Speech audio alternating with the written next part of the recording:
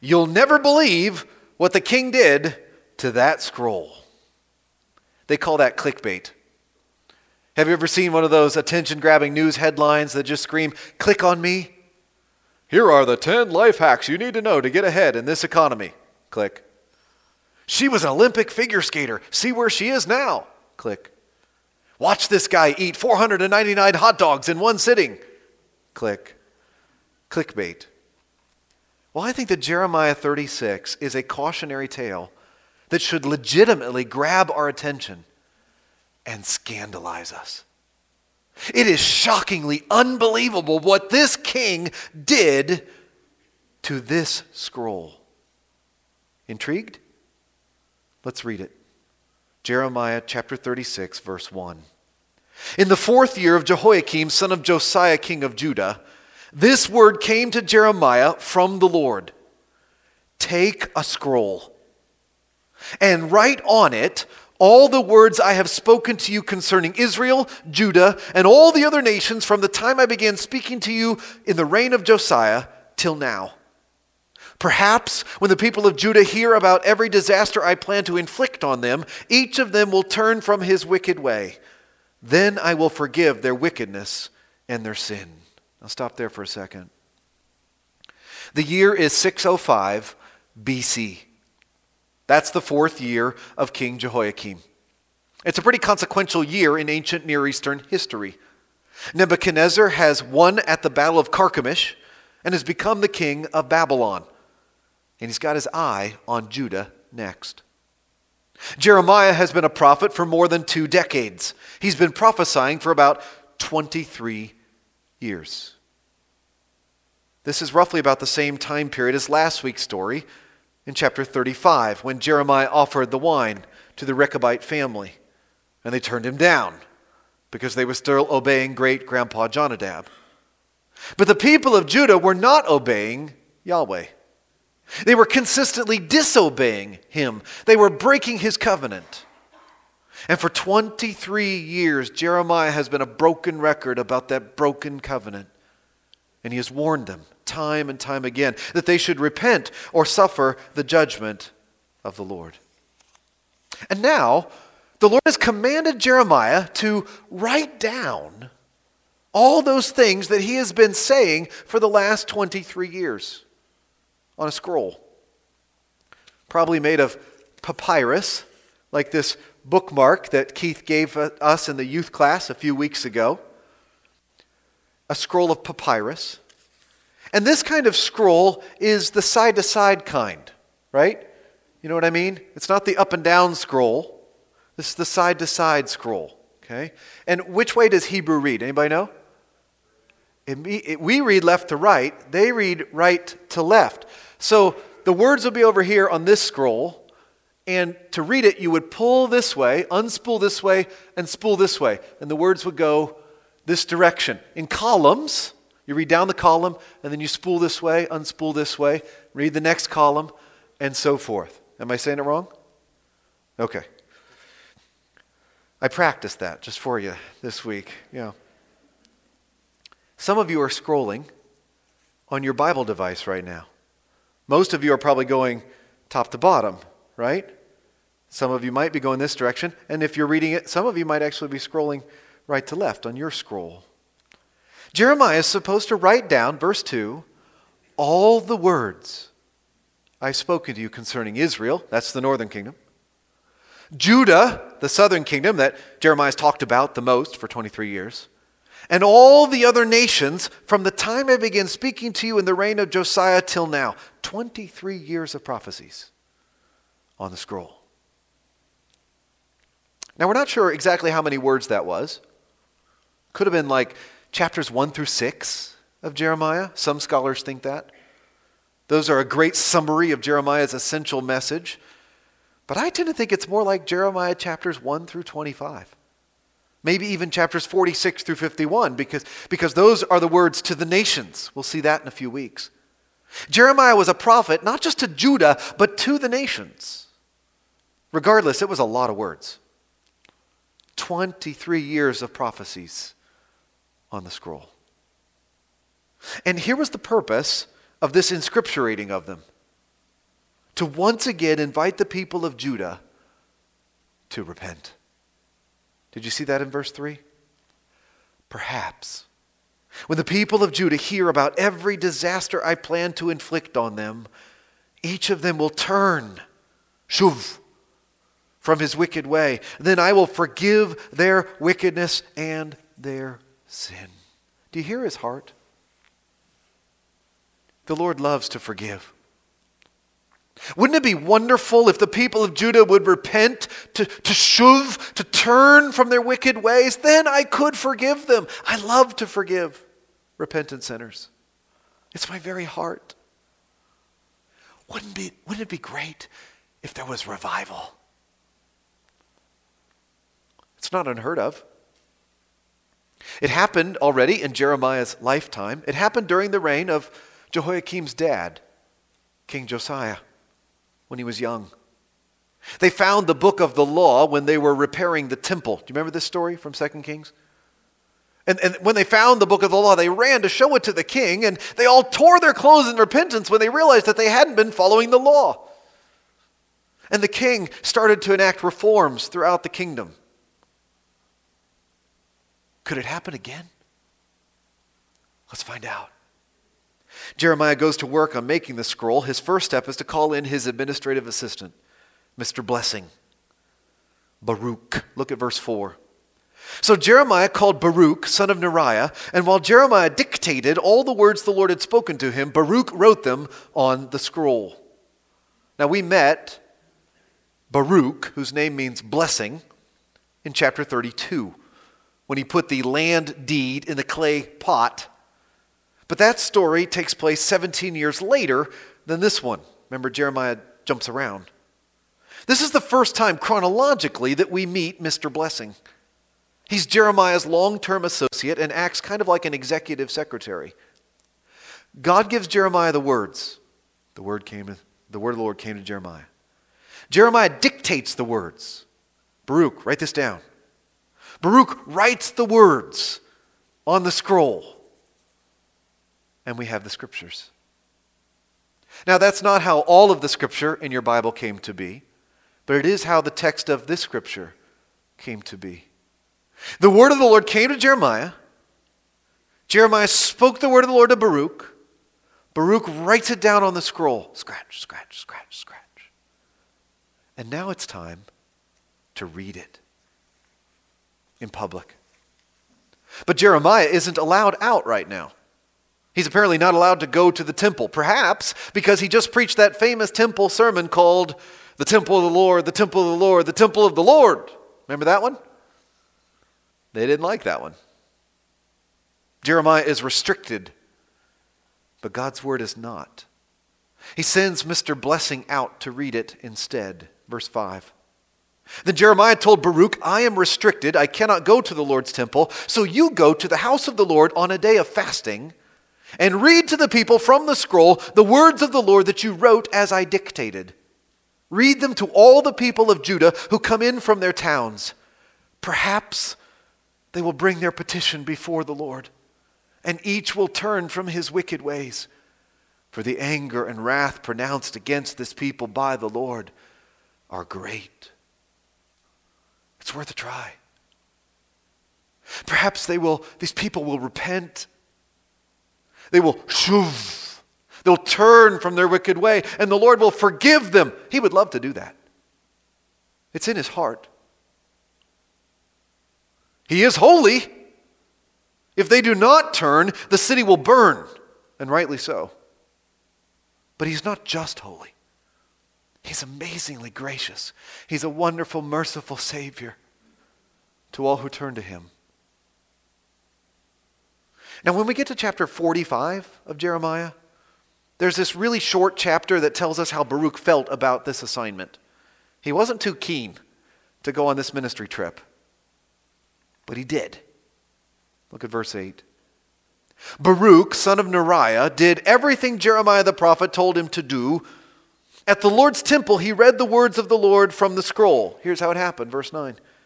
In the 9th month of the 5th year of Jehoiakim, son of Josiah, king of Judah, a time of fasting before the Lord was proclaimed. for all the people in Jerusalem and those who had come from the towns of Judah.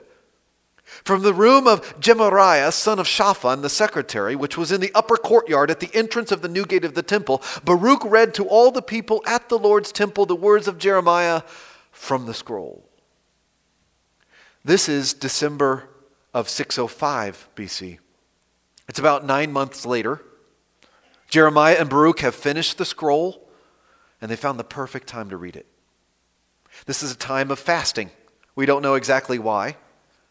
Perhaps it was just one of the feasts, one of the special times of worship, fasting, not a feast, it's a fast. Perhaps because Nebuchadnezzar had come knocking on the door. Regardless, the people had gathered in Jerusalem and are worshiping at the temple. They are fasting. If anything prepares you to hear the word of the Lord, it's this. And Baruch brings the scroll, and he climbs up to the upper courtyard at the entrance of the new gate, and he stands in the window. It becomes like his pulpit, right? Maybe there's a little balcony there. He's outside of the rooms of Gemariah, son of Shaphan, and he begins to read. Here's what Jeremiah 1 says. The words of Jeremiah, son of Hilkiah, one of the priests at Anathoth in the territory of Benjamin. The word of the Lord came to him in the 13th year of the reign of Josiah, son of Ammon, king of Judah, and so forth. Maybe it sounded almost exactly like that, except in Hebrew. He reads it out. And then he reads. And he keeps reading. 23 years of prophecies he reads to them from the scroll. Notice here that these are both the words of the Lord and the words of Jeremiah. It's not one or the other, it's both. That's how Scripture works, right? Like we just proclaimed in our EFCA statement of faith, we believe that God has spoken through the Scriptures, both Old and New Testaments, through the words of human authors. It's both and, not either or. Obviously, the Lord's inspiration is more important than the human contribution, but they are both inextricably there. And the big dramatic moment has arrived. Will there be revival? Baruch reads the prophecy of Jeremiah for the first time, and the people hear it being read. Let's make that point number 1 of 3 this morning. Roy, would you give me the PowerPoint? Up there. Thank you. Hear God's word. Listen to the word of the Lord. Our God is a speaking God. He loves to communicate. He tells us who he is and what he's doing in the world. We don't have to wonder. He's communicated through nature.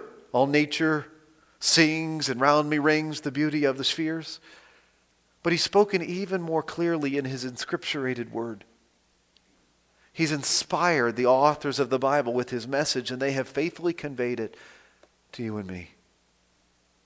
Hear the word of God.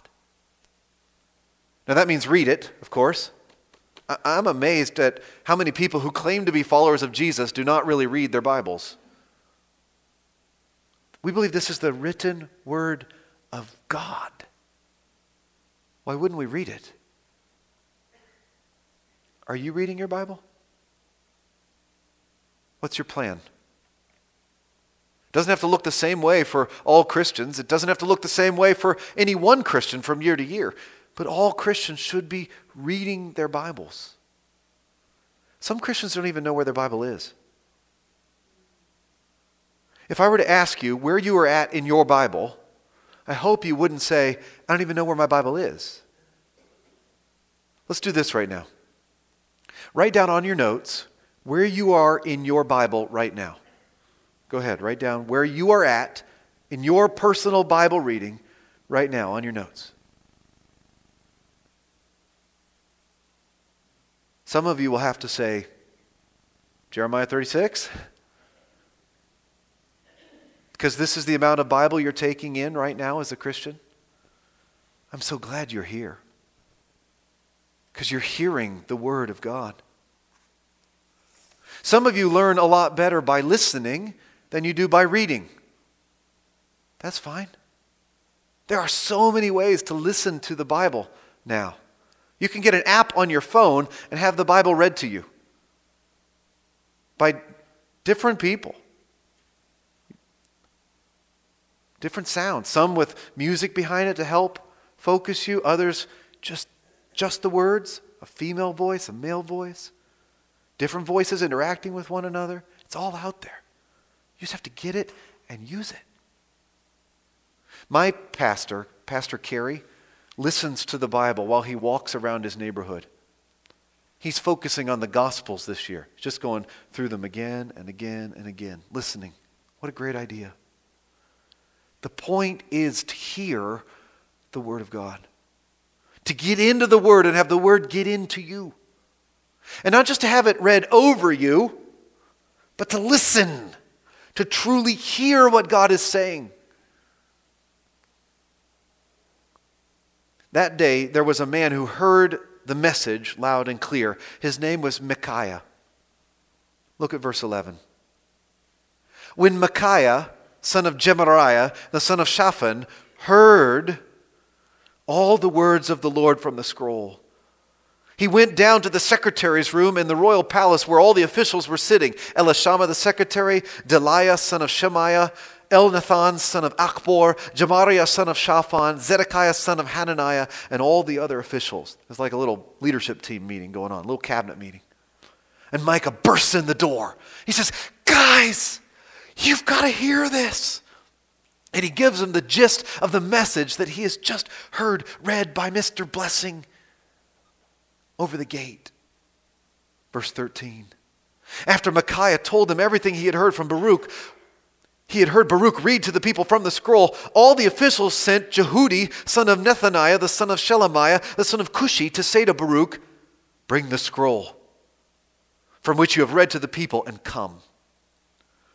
So Baruch, he just swallows, right? Gulp. I got to go now. Baruch, son of Neriah, went to them with the scroll in his hand. You see how it's all about the scroll? They said to him, "Sit down, please, and read it to us." So Baruch read it to them. Second reading. I think he reads all the way through 23 years of prophecies. And of course what it says shouldn't be news, right? Jeremiah's been saying these things out loud for 23 years, but this day there's something different. It's written down. It's here on the scroll. It's kind of like that day when they discovered the book of the law in the temple. This scroll has it all in one place, all 23 years, and Mr. Blessing is reading it to them, and they are hearing it. Have you ever heard the Word of God? I mean, really heard it. He spoke to you. It came alive to you in the moment. You felt the burden of it. You felt the weight of it. You felt the glory of it. The seriousness of the Word of God. These guys were really hearing it. They were looking at each other when he was reading it, and their hearts were sinking. Or maybe they were soaring. Maybe this is the moment when revival finally breaks out in Judah. Verse 16, when they heard all these words, they looked at each other in fear and said to Baruch, "We must report all these words to the king." You feel it? They were. We're going to make this application point number 2. Fear God's word. By that I mean take it seriously. The fear of the Lord is the beginning of knowledge, but fools despise wisdom and discipline. And if we properly fear the Lord, then of course we're going to tremble at his word. Now, I'm not sure if this fear that these guys have in verse 16 is fear of God or fear of the king. It might be both.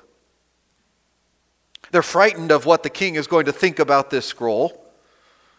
And they should be frightened by what the scroll says the Lord is going to do if they do not repent. Either way, they know that they need to act. And act now. First, they make sure that they understand what the scroll actually is. Verse 17. Then they ask Baruch, "Tell us, how did you come to write all this?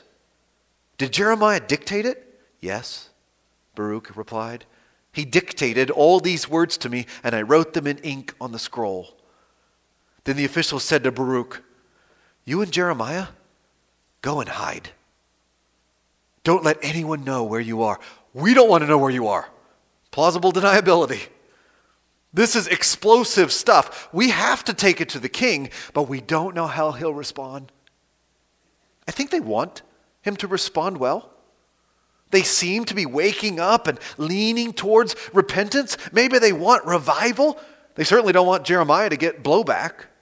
Verse 20. After they put the scroll in the room of Elishama the secretary, they went to the king in the courtyard and reported everything to him. King Jehoiakim, you've got to know what happened today. There's this guy named Mr. Blessing, and he read out all the words, 23 years of prophecy from Jeremiah. And it's all written down on a scroll. And you won't believe what the king did to the scroll. Verse 21. The king sent Jehudi to get the scroll. And Jehudi brought it from the room of Elishama the secretary and read it to the king and all the officials standing beside him. Third reading. All the way through. It was the 9th month, December. And the king was sitting in the winter apartment with a fire burning in the fire pot in front of him. Whenever Jehudi had read 3 or 4 columns of the scroll, 1, 2, 3, 4, 1, 2, 3, 4. The king cut them off with a scribe's knife and threw them into the fire pot until the entire scroll was burned in the fire. How brazen. How shocking. How wicked. How foolish. How damnable. I feel sorry for Jehudi, don't you? He has to read the whole thing. And every few columns, the king says, stop. He takes out his Swiss Army. Takes out his penknife. It's called a scribe's knife because the scribe would use this knife to kind of sharpen his quill, sharpen his stick to dip in the ink to write. Now he takes his knife and he saws off the papyrus and throws it in the fire. Now he doesn't just pick the whole thing up and toss it in the fire like that. That would have been dramatic. But he doesn't do that. He listens to the whole thing being read to him. He has the whole thing read and he cuts it piece by piece. And then he throws it piece by piece into the flames. He does the exact opposite of what you and I should do with God's word. He does not fear it. Verse 24, the king and all his attendants who heard all these words showed no fear, nor did they tear their clothes. They're laughing. His buddies are like, you go, Jehoiakim, show them. Oh, do another one. Yeah. Even though Elnathan, Delaiah, and Jebariah urged the king not to burn the scroll, he would not listen to them. Instead, the king commanded Jerahmeel, a son of the king, Sariah, son of Azriel, and Shelemiah, son of Abdeel, to arrest Baruch the scribe and Jeremiah the prophet. But the Lord had hidden them. This is truly scandalous. There's no revival that day. There's no reading and heeding the word of God. There's just cutting the word of God and burning the word of God. Not fearing the word of God. How frightful. Instead of tearing his clothes and repenting, he tore the scriptures and burned them.